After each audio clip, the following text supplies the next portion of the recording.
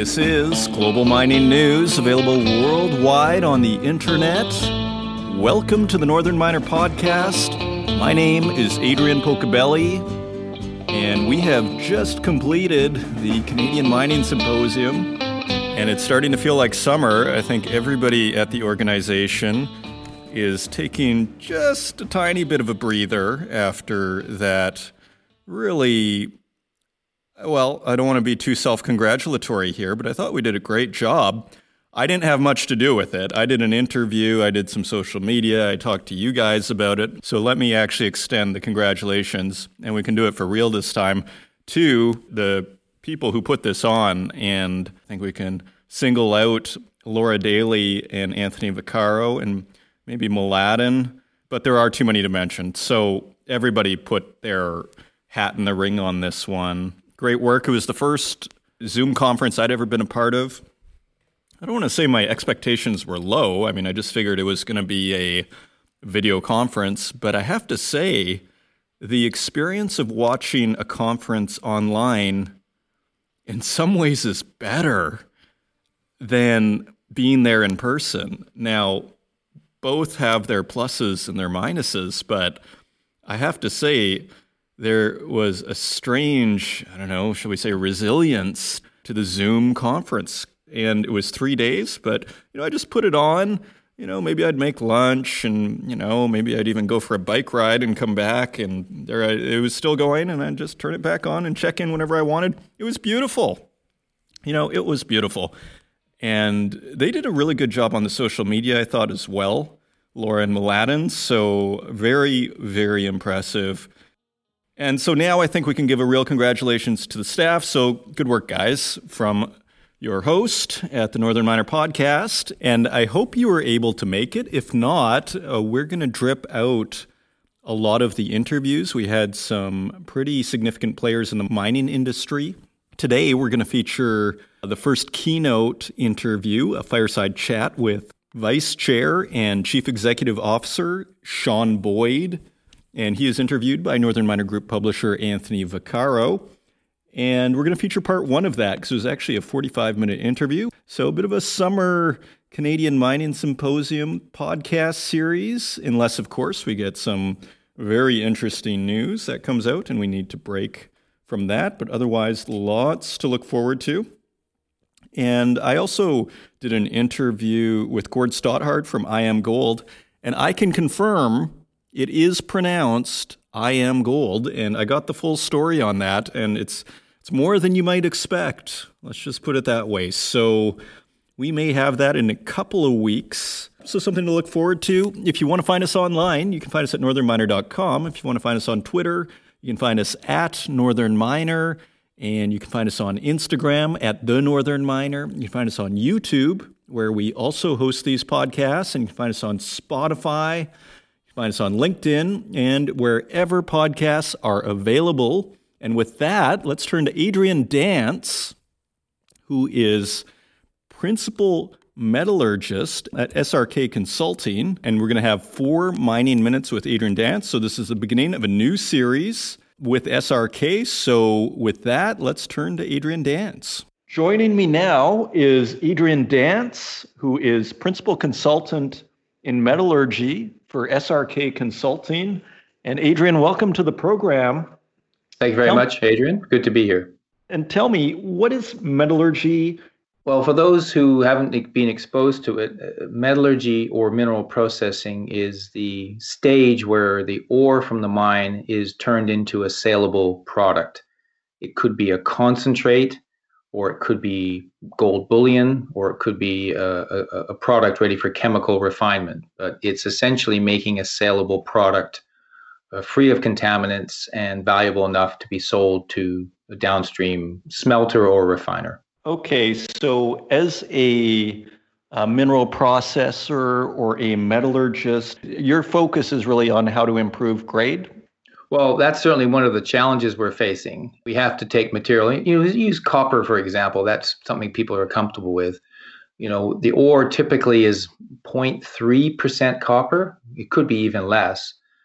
0.3% of all the material under the plant is actually copper, and we need to turn that into at least 20% copper in concentrate to be sellable. So that's how much we need to upgrade. And the bigger the jump between 0.3 and 20, the more difficult it is to get the recovery. If the grade was higher, say 1% copper or even 0.5% copper, that jump is a lot smaller and it's much easier, and therefore the recovery is higher. That's fascinating. Okay, thank you very much, Adrian Dance with SRK Consulting, and we will see you next week. And that was Adrian Dance, as we said, SRK Consulting. You can find them at srk.com. And I will also have a link to Mr. Dance's LinkedIn page. And I also will have a link to Adrian Dance's profile page on SRK so you can read more in depth. And with that, let's turn to the news. And turning to the news, we have a story on Glencore in the Congo, and they've been hit by another probe by the Swiss authorities. This is by Cecilia Jamasmi of mining.com. Mining and commodities trader Glencore is facing a criminal investigation in its home country, so that's Switzerland, for failing to have organized measures in place to prevent alleged corruption in the Democratic Republic of Congo. The probe by the Swiss Attorney General, announced after market close on June 19th, adds to the list of multiple but separate alleged corruption and bribery investigations targeting the miner. The Swiss Federal Prosecutor's Office said the move was the result of a wide-ranging investigation by law enforcement agencies opened in May. They are looking into the activities of commodity traders based in the country, and Glencore is the first company to be specifically targeted as a result of the process. Interesting for Switzerland. I mean, they have that reputation for this kind of what I want to call black box banking. I mean, you don't know what goes on in there. They absolute privacy, but that seems to be changing a little bit. Maybe there's just a little too much pressure because too many people are taking advantage of that. Who knows? Glencore issued a statement and said it was aware of the criminal investigation and that it, quote, will cooperate. The Swiss probe is likely to increase pressure on CEO Ivan Glasenberg. He told investors in February to prepare for more leadership changes and hinted that his own departure may come sooner than previously anticipated.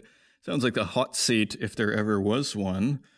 A month later, Glencore said it had found certain facts that, quote, may be relevant to the probes it's facing, adding that it had shared them with regulators. Now, this commentary I found a little bit, I don't know if cynical is the word, it's probably just realistic. BMO metals and mining analyst Edward Stirk believes the Swiss probe does not change Glencore's reputational risk profile. Quote, in our opinion, it just increases the potential fine in the event Glencore is found guilty, he said in a research note to investors. I guess if you already have a bunch of lawsuits, another one added to the mix does not really hurt you that much. Stirk said the additional financial risk was, quote, relatively low compared to fines handed out by the U.S. Justice Department and the UK Serious Fraud Office to other companies. More ongoing investigations in the UK, the US, and Brazil have scared investors and shaken the company over the past 2 years. The DOJ launched its investigations into Glencore's activity in Congo, Nigeria, and Venezuela in July 2018. The CFTC initiated a probe in April 2019, looking at whether Glencore had fallen foul of certain provisions of the Commodity Exchange Act and engaged in, quote, corrupt practices in connection with commodities. At the end of 2019, the SFO opened its own bribery probe into the mining company and some of its executives, as well as employees and agents. Glencore is a leading miner and the biggest Western company operating in DRC, Africa's largest copper producer and the source of more than half the world's cobalt. Yeah, it looks like Rio Tinto. Let's just continue. I was about to stop, but then I saw Rio Tinto, the infamous Rio Tinto, who just blew up the 46,000-year-old archaeological site. The firm is just one of the few top resource companies facing probes into possible corruption and bribery. Rio Tinto is also under investigation by the DOJ and the SFO over a questionable $10.5 million payment it made to a French consultant. That person allegedly helped the company win the rights to the giant Simandou iron ore deposit in Guinea. So the plot thickens with Rio Tinto and Glencore. Yeah, these are big, big companies. And so file that one. Just take note of that one. And this caught my eye. Rio Tinto back in the news. Dominion Diamond sues partner in Diavik mine, and that partner is Rio Tinto. And it just raises more questions. I mean, this is a company that can't stay out of the news for bad reasons. This is also Cecilia Jamasmi at mining.com. Dominion Diamond Mines is suing DDMI, its associate in the iconic Diavik mine and a subsidiary of Rio Tinto, for alleged breach of contract and acting against the best interests of the partnership. The lawsuit, filed on Tuesday in the Supreme Court of British Columbia, Canada, so about a week ago.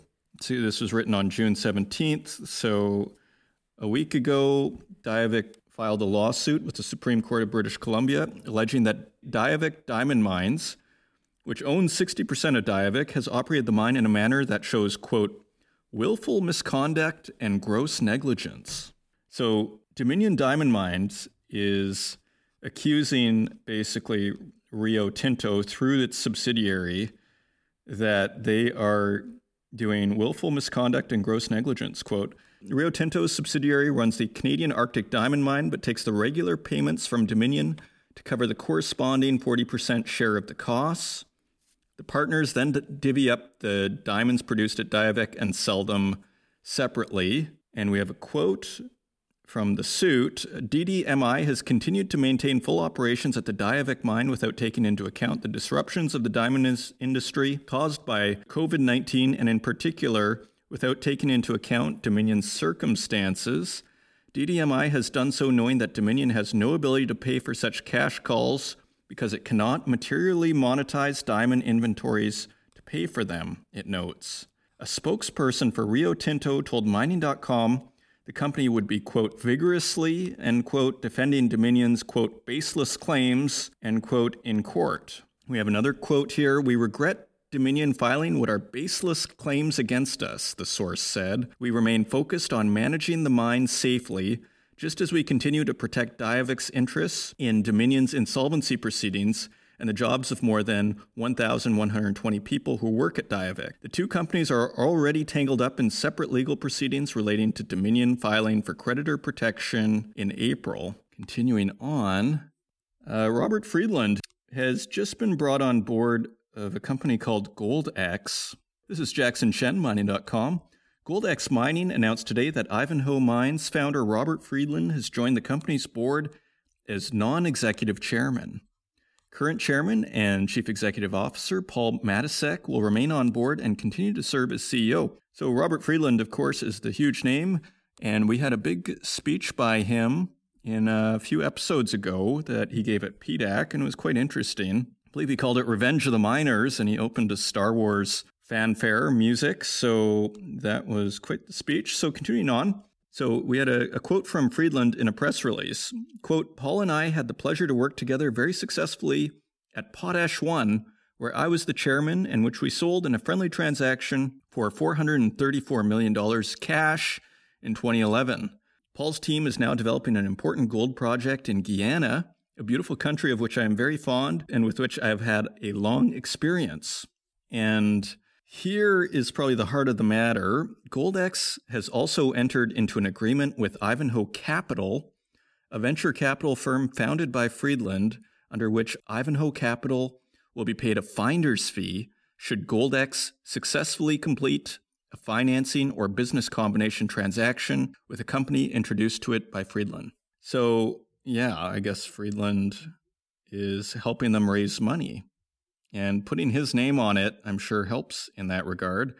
But he wants a cut, or at least his company does. GoldX is developing the Toroparu gold project in the upper Purini River region of Western Guyana.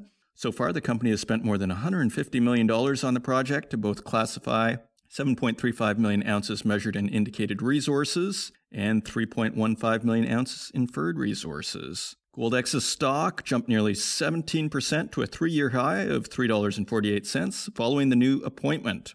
So, a little bit of news from Robert Friedland and GoldX. Continuing on, we're also going to touch on the story where India is going to end its decades-old monopoly on coal. This is just kind of an interesting story. First of all, that they had a monopoly on coal, and second of all, that they're ending it now. And it says here, India has taken a historic step towards ending the state monopoly on mining and selling coal by auctioning 41 mines in the country, a move that allows private companies to enter the sector. That's a lot of coal mines. The announcement, which puts an end to more than 4 decades of state control over the coal industry, aims to solve a fuel shortage that threatens to reduce the nation's industrial activity. The measure also seeks to boost India's economy to help it recover from the toll of the coronavirus pandemic. The Ministry of Coal estimates the mines would generate 330 billion rupees, which is about $4.3 billion, of capital investment over the next 5 to 7 years, boosting the nation's output by as much as 225 million tons per year. The authorities also expect the operations to provide thousands of jobs, about 70,000 direct positions, and earn states extra annual revenue of $2.6 billion. Technical bids, open even to companies with no mining experience, are due in August. This kind of sounds like a disaster waiting to happen, doesn't it? After that, the government will begin auctioning the earmarked assets. Such a process will require bidders to propose a portion of revenue they're willing to share with the government. And it says, finally, India is the world's 3rd largest producer of coal, behind China and the United States, yet it has heavily relied on imports because of mismanagement and an onerous bureaucracy in coal exploration, production, and power generation. As a result, nearly a quarter of India's 1.38 billion people have no electricity, according to the World Bank. So I want to call it a seismic move out of India from the government there. Let us turn. This is a topic that the guys at Barrick really like to bring up, which is gold production levels. And especially Mark Bristow, he always brings this up. And the article is called Gold Miners Will Struggle to Maintain 2019 Production Levels, according to WoodMac. And prior to the coronavirus outbreak, peak gold supply was becoming a real possibility. Now, with exploration programs halted or canceled and project disruptions hampering production, the summit is in sight, according to research firm Wood Mackenzie's latest report. As organic growth is waning, miners are looking to buy gold through mergers and acquisitions to secure their future. So far, this has failed to significantly increase production. To avoid a perpetual decline in the gold supply, the industry must see a rise in project development, the research and consulting company says. Wood Mackenzie estimates the industry will need to commission 8 million ounces of projects by 2025 to maintain 2019 production levels. This equates to roughly 44 projects, Wood Mackenzie calculates. Based on the average project capital intensity, Wood Mackenzie estimates the industry must invest approximately $37 billion on greenfield projects and restarts over the next 5 years. And we have a quote from Rory Townsend, Wood Mackenzie's head of gold research. If all our probable projects were to come back online before 2025, this would almost meet the requirement to maintain 2019 production levels. The likelihood, however, is that we would see some degree of slippage among a number of these assets due to permitting delays, prioritization of other capital projects, and changes in scope. Social and governance considerations are dissuading the exploration of certain jurisdictions and the progression of identified deposits. And finally, we have just another last quote from Rory Townsend, Wood Mackenzie, quote, investment and exploration in countries such as South Africa have all but dried up, with the gold mining industry plagued by power outages, labor strikes, and regulatory uncertainty. This has prompted investors and miners to consider countries they deem to be more mining friendly. Isn't that interesting? So it looks like there is going to be a bit of a challenge to maintain gold production levels. And this is something that Mark Bristow at Barrick has been saying. He's been kind of beating the drum on this one. And so with that, let's turn to metal prices and see what's going on there.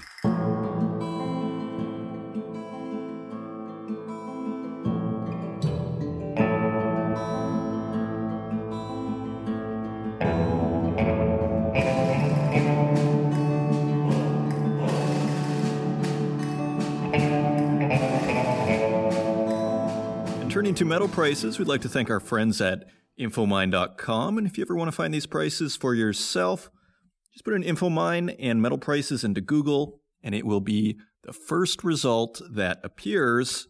And on June 23rd, gold is at $1,756.84 per ounce. That is $27 higher than last week's quote. Gold was even higher yesterday. I saw it at $1,770, so it's pulled back a bit, but gold looking strong. Silver is $17.86 per ounce. That is 44 cents higher than last week's quote. Platinum is $832.64, which is $11 higher than last week's quote.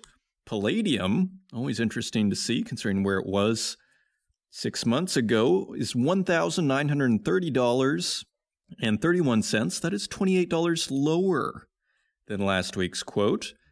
And turning to our industrial metals, on June 19th, copper is at $2.65 per pound. That is 3 cents higher. Aluminum is at 72 cents per pound, a penny higher. Lead is 2 cents higher at 81 cents per pound. Nickel is 5 cents higher at $5.83 per pound. Tin is 15 cents lower at $7.65 after a nice run-up. Still looking strong, though.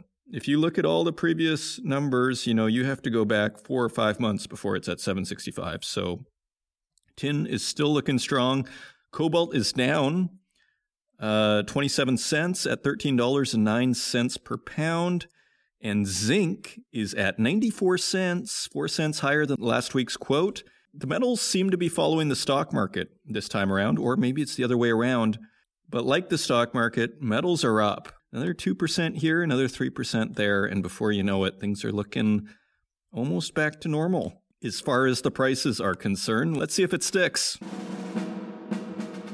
Coming up, we have our first part of our feature interview, keynote speech by Sean Boyd, Vice Chair and CEO of Agnico Eagle Mines.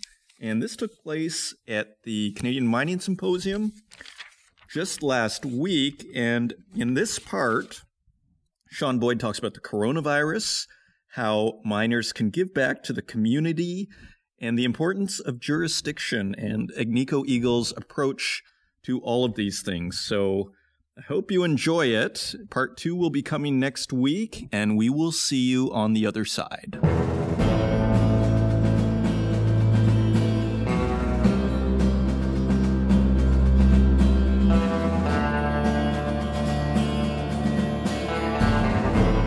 Thank you again, Sean. Let's jump right into it. It's wonderful to have you here. This is such a fascinating, complex time for you, for your company, for your team.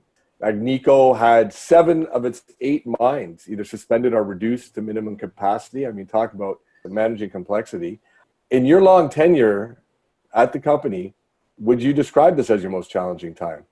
I think it has been the most challenging time, and I think, as you mentioned, it was due to the complexity and the speed at which decisions were being made and the information set was changing. And then when you layer on that a lot of these issues were really related to people, that just increased the intensity of the challenges. But I think for us, we had all worked together for many years. We've been through a lot together, so we had a lot of trust in our abilities and confidence in each other that we'd be able to work our way through it. And for our viewers, so if I have it right, so Kittilä in Finland, which I was privileged to go visit back in my reporter days, fantastic mine. So that continued, correct? That was the one of the 8 that continued, and the other 7 in North America were the ones that were suspended or reduced? That's correct. Not only did Kittilä keep the plant running, they also had a record month in April in terms of underground tonnage, and they beat that in May. So even through this, they've been setting production records while they continue to produce gold. Fantastic news on that front. And how does, for the second half of the year, how does Agnico's production profile look? How are things shaping up now? Well, we're really positioned, the second half was going to be the strongest part of the year. And the importance as we worked through the last 3 months and we're dealing with the challenges of the virus was certainly, number one, protect the people, keep their families comfortable with the approach we were taking to protect them. But as you mentioned, we were reduced activity at 7 of 8 mines. But those individuals that were at the sites were focused on ensuring the assets were properly positioned for the second half. So we're looking for production levels similar to Q4 of last year, which was a record, not just in terms of production, but also in cash generated from the assets. So coming back to this idea of the complexity you've mentioned now, sometimes out of that, executives are, you're forced to think of things in different dimensions and to come up with new solutions to deal with greater level of complexity. Was there any unexpected positive ideas or moments that came out of this COVID situation that maybe would resonate with other companies or other leaders that have been managing this situation themselves? That's a good question. I think for us, it was really to slow things down because things were moving so quickly. But we saw it as an opportunity. We knew we would get through this. It's a long-term business. The gold stays there. It just waits to be extracted. There was never a question the business was going to come back and come back strongly. So it was a matter of taking this situation, as we said, look after the people, but also look at it as an opportunity to really contribute to our communities because the governments were struggling. There was a lot of uncertainty. We're in parts of the world where we have more capacity than governments in terms of logistics and doing things in the community. So we had a goal to really make a contribution there. But I think the one specific that our team did extremely well, and it was their foresight and vision. They employed testing for the virus before many other industries employed it. And we got involved very early on a pilot project in Nunavut, tested all of our Nunavut employees. In Finland, we also got involved with a project with the government. We were able to test all our employees in Finland. So we just were able to layer on that extra level of protection and comfort level for the workers as they return to work. So I think that was important. You got to rely on yourselves. The governments are there, they're busy. But take care of your employees. And our people really did that in terms of embracing testing very early on. And now we're expanding it because we were on it so early. And we're going to bring that now to Quebec for our operations there. Oh, that's fantastic. That's exactly the sort of initiative that I was hoping you'd be able to share with us. How have you found even just getting a handle on some of those testing kits? I guess expanding to Quebec now, there's sufficient supply that you're able to do that? Well, it started out where it's mobile testing done through a professor at the University of Laval, and he's done a lot of work in Africa, and we were able to connect with him because being based here in Canada, he felt, how do I use my expertise dealing with the virus and use it in Canada? And it was perfect to do that in Nunavut. I think as we all know, the communities there are at high risk. Nunavut's the only place in Canada without a case of COVID-19. We isolated our operations from the communities. We sent our Inuit-based workforce home. We wanted to make sure that we could continue to operate, not only keep the employees safe, but keep the community safe. And it's a quick test. So what we're going to do is set up a mobile lab in Val-d'Or as our employees start the process of getting to Nunavut in Montreal, take samples of all those employees boarding the plane in Montreal. That plane lands in Val-d'Or. We'll have samples already taken from those employees in Val-d'Or. Those samples from the Montreal and Val-d'Or based employees will be tested. By the time they land in Nunavut, we should have the vast majority of the results. And assuming they're all negative, the employees could embark on their rotation knowing that they're virus-free.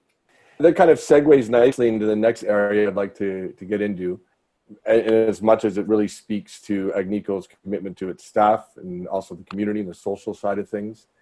Before we came into COVID-19, definitely ESG was what we were all talking about in the industry. And it's not that we've stopped talking about it, it's that COVID became much more of a real issue for everybody. But ESG is not going anywhere. We all know that.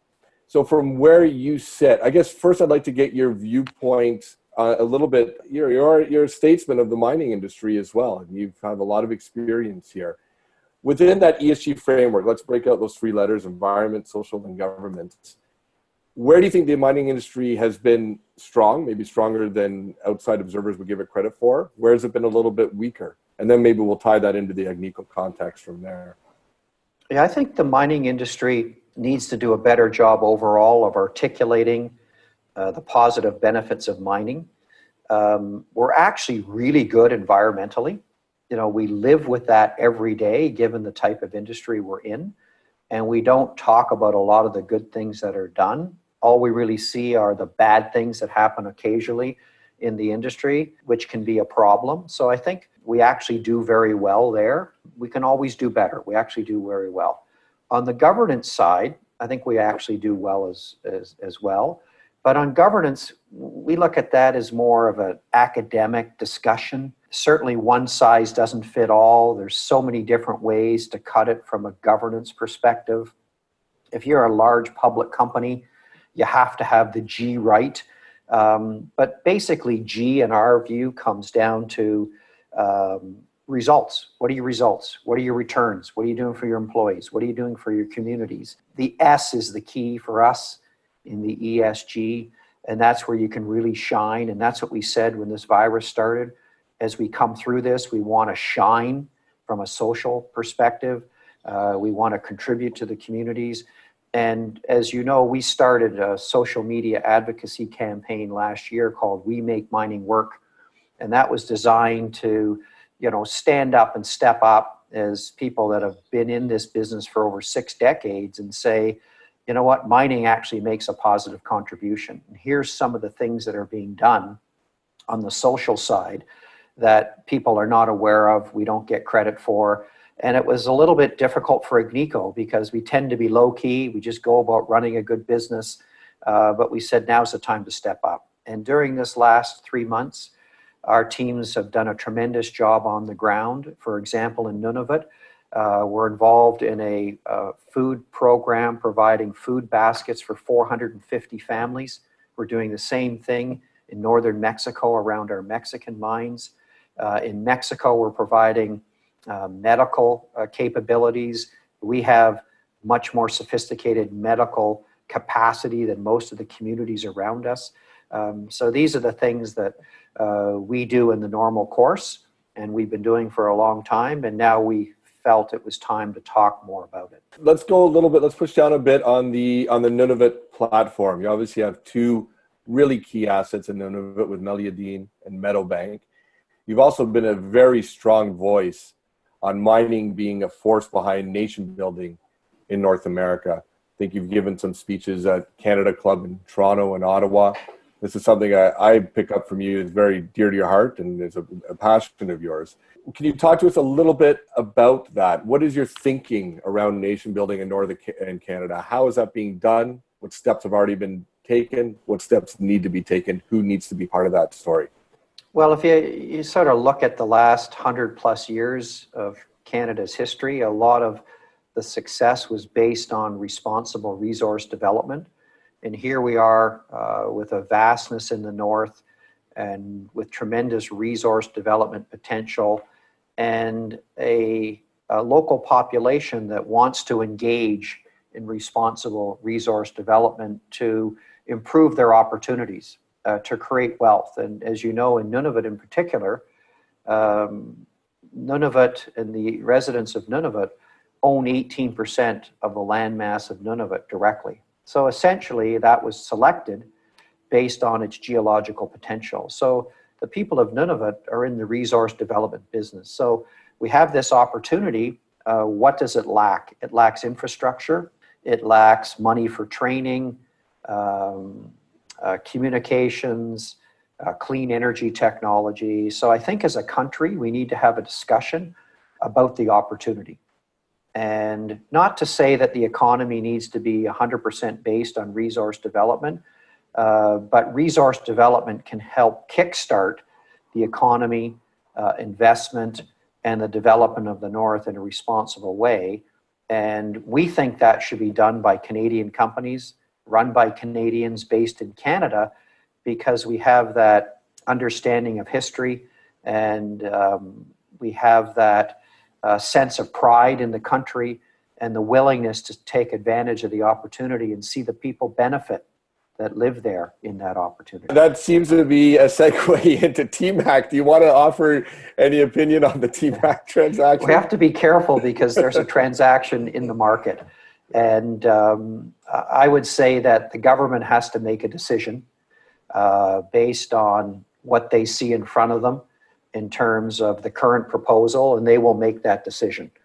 And I think whatever that decision is, if the decision is that the government decides that that project is not in the best interests of the country, it doesn't mean, based on what we know about Nunavut, that that project is dead. It means that it has to be rethought. So we'll leave it up to the government to do. We've got certainly enough on our plate. We certainly know our way around Nunavut. We certainly have unique expertise. We're going to be in Nunavut for a long time. We can't do everything, so we'll just leave it to the government and to the Inuit associations to decide if that's the type of structure they're comfortable with. And I'll leave it at that. Is there, fair enough, and thank you for that. Is there something in your corporate ethos or maybe just some practical planning or steps that you took that allowed Agnico to have the success that it's had in Nunavut? We all know the operating costs are higher the further north you go. We all know many companies are not able to succeed in further reaches the further that you go out. Agnico has succeeded and has 2 producing mines there. Can you share with the audience any secrets to your success there? Was there anything you can point to that helped drive that? You've been there a long time. Yeah, I think for us, it's that I think we understand our role. I think that's important. We're visitors. We're visitors on someone else's land. We bring expertise, we bring capital, which means we have to work hard at a partnership. And that's the only way you're going to be successful. But like the people of Nunavut, we think long-term as a company. And I think there's a good match in terms of that type of thinking. That's what you need there. You need patience. There's been many examples of companies coming in. They'll stay for a few years. As soon as things start to get a little bit rough, they pack it in. That's not Agnico style. That's not the way we've built a business over 6 decades. We're fairly resilient and we think long term. And so I think the idea that we're visitors, the idea that we see a lot of value, but we know that we need to be patient to see that value realized, and we know that we have to build strong partnerships. I think that's the formula that's been successful for us and will create conditions that we can continue to be successful there. Very good. Unless we have any, we did reach out to generalist investors as well. I think mining investors are at this point very familiar with the Agnico story, but unless, in case we have new investors here that aren't, we don't want to leave the impression that we've only mentioned Finland and Nunavut, but of course Agnico has very strong assets in Quebec and in Mexico. Jurisdictional risk, that segues for me into jurisdictional risk. I think it's maybe one of the biggest issues in the industry today. It seems in many ways that we've come full circle. In the last bull run, that I'm old enough to remember, we saw projects far-flung throughout the globe, very remote regions in the developing world, and they were actually at one point getting higher valuations in some cases. Now that's come full circle. The preference is now for projects mainly in North America, Australian projects, Europe, places where there's more security around the rule of law and government stability.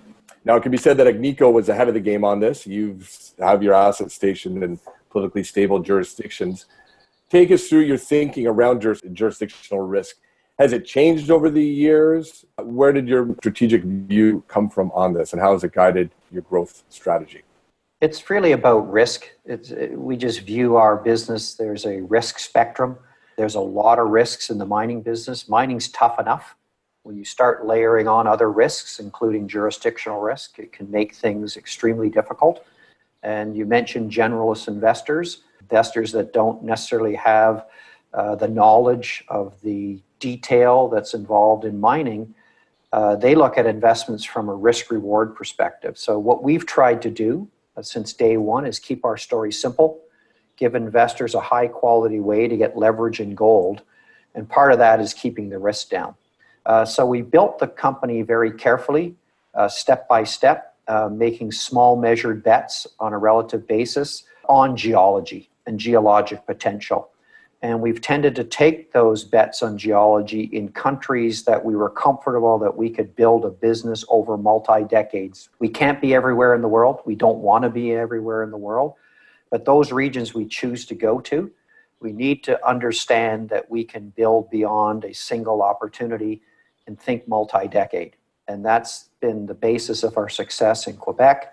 And we've built businesses in other parts of the world. So it's by design. And when we do go into a new area, we're very cautious and careful. Before we went into Mexico, we were running around there or I'd say walking around there for about 5 years, just getting a feel. Finland was the same way.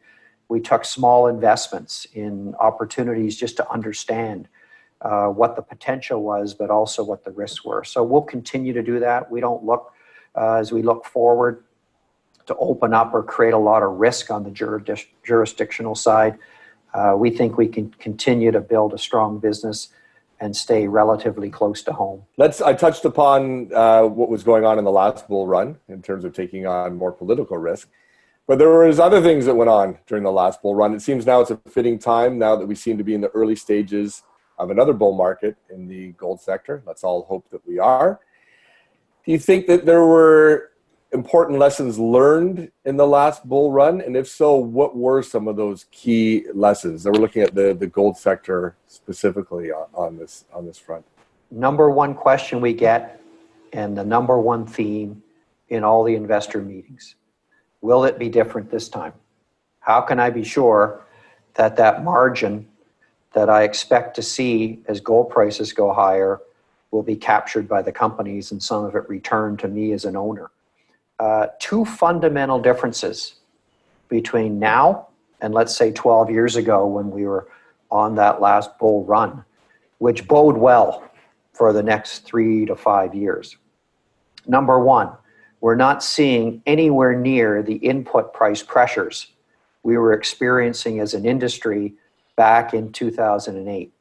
Remember, oil was booming, base metals were booming, gold was booming, big projects were being built. We would see price increases of 20 to 30% 4 or 5 months after we had negotiated a contract for the following year. Not seeing anything near that. So that was an issue and a problem at that time. But the other thing that's fundamental, and most people forget, not focused on it, is we had a period back 2004, 2005 to 2008 where gold went up 3 times, from sub 400 to 1,000, 1,200. What you had over that short period of time is you had a massive dilution in the underlying quality of the mine plans supporting the future of those businesses at the time. Because the gold price assumption jumped from 350, generally, most companies were using in reserves, to 800, 900, 1,000, 1,100, 1,200. And what the companies didn't realize by doing that, all the reserves were growing. It was much tougher for the operators to meet ounce targets, but more importantly, to maintain unit costs. We don't have that now. Mm-hmm. The foundation of the business for the next 5 to 10 years has been done roughly at $1,200 gold. And I don't think that's going to change dramatically over the next 2 to 3 years. So the mine plans underpinning the businesses for the next 5 to 10 years are solid. The third part of all this is, will the companies remain disciplined in terms of capital allocation, how they spend the cash, M&A? I think most companies will. Some will get off track a bit because some need growth and some may fall into that trap where they feel they have to reach or stretch. But I think on balance, the industry is much better positioned today than it was a dozen years or so ago.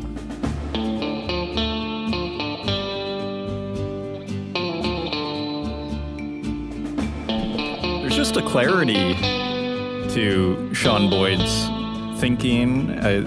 It's deceptively simple, the way he answers those questions. He's very, very interesting, thoughtful man.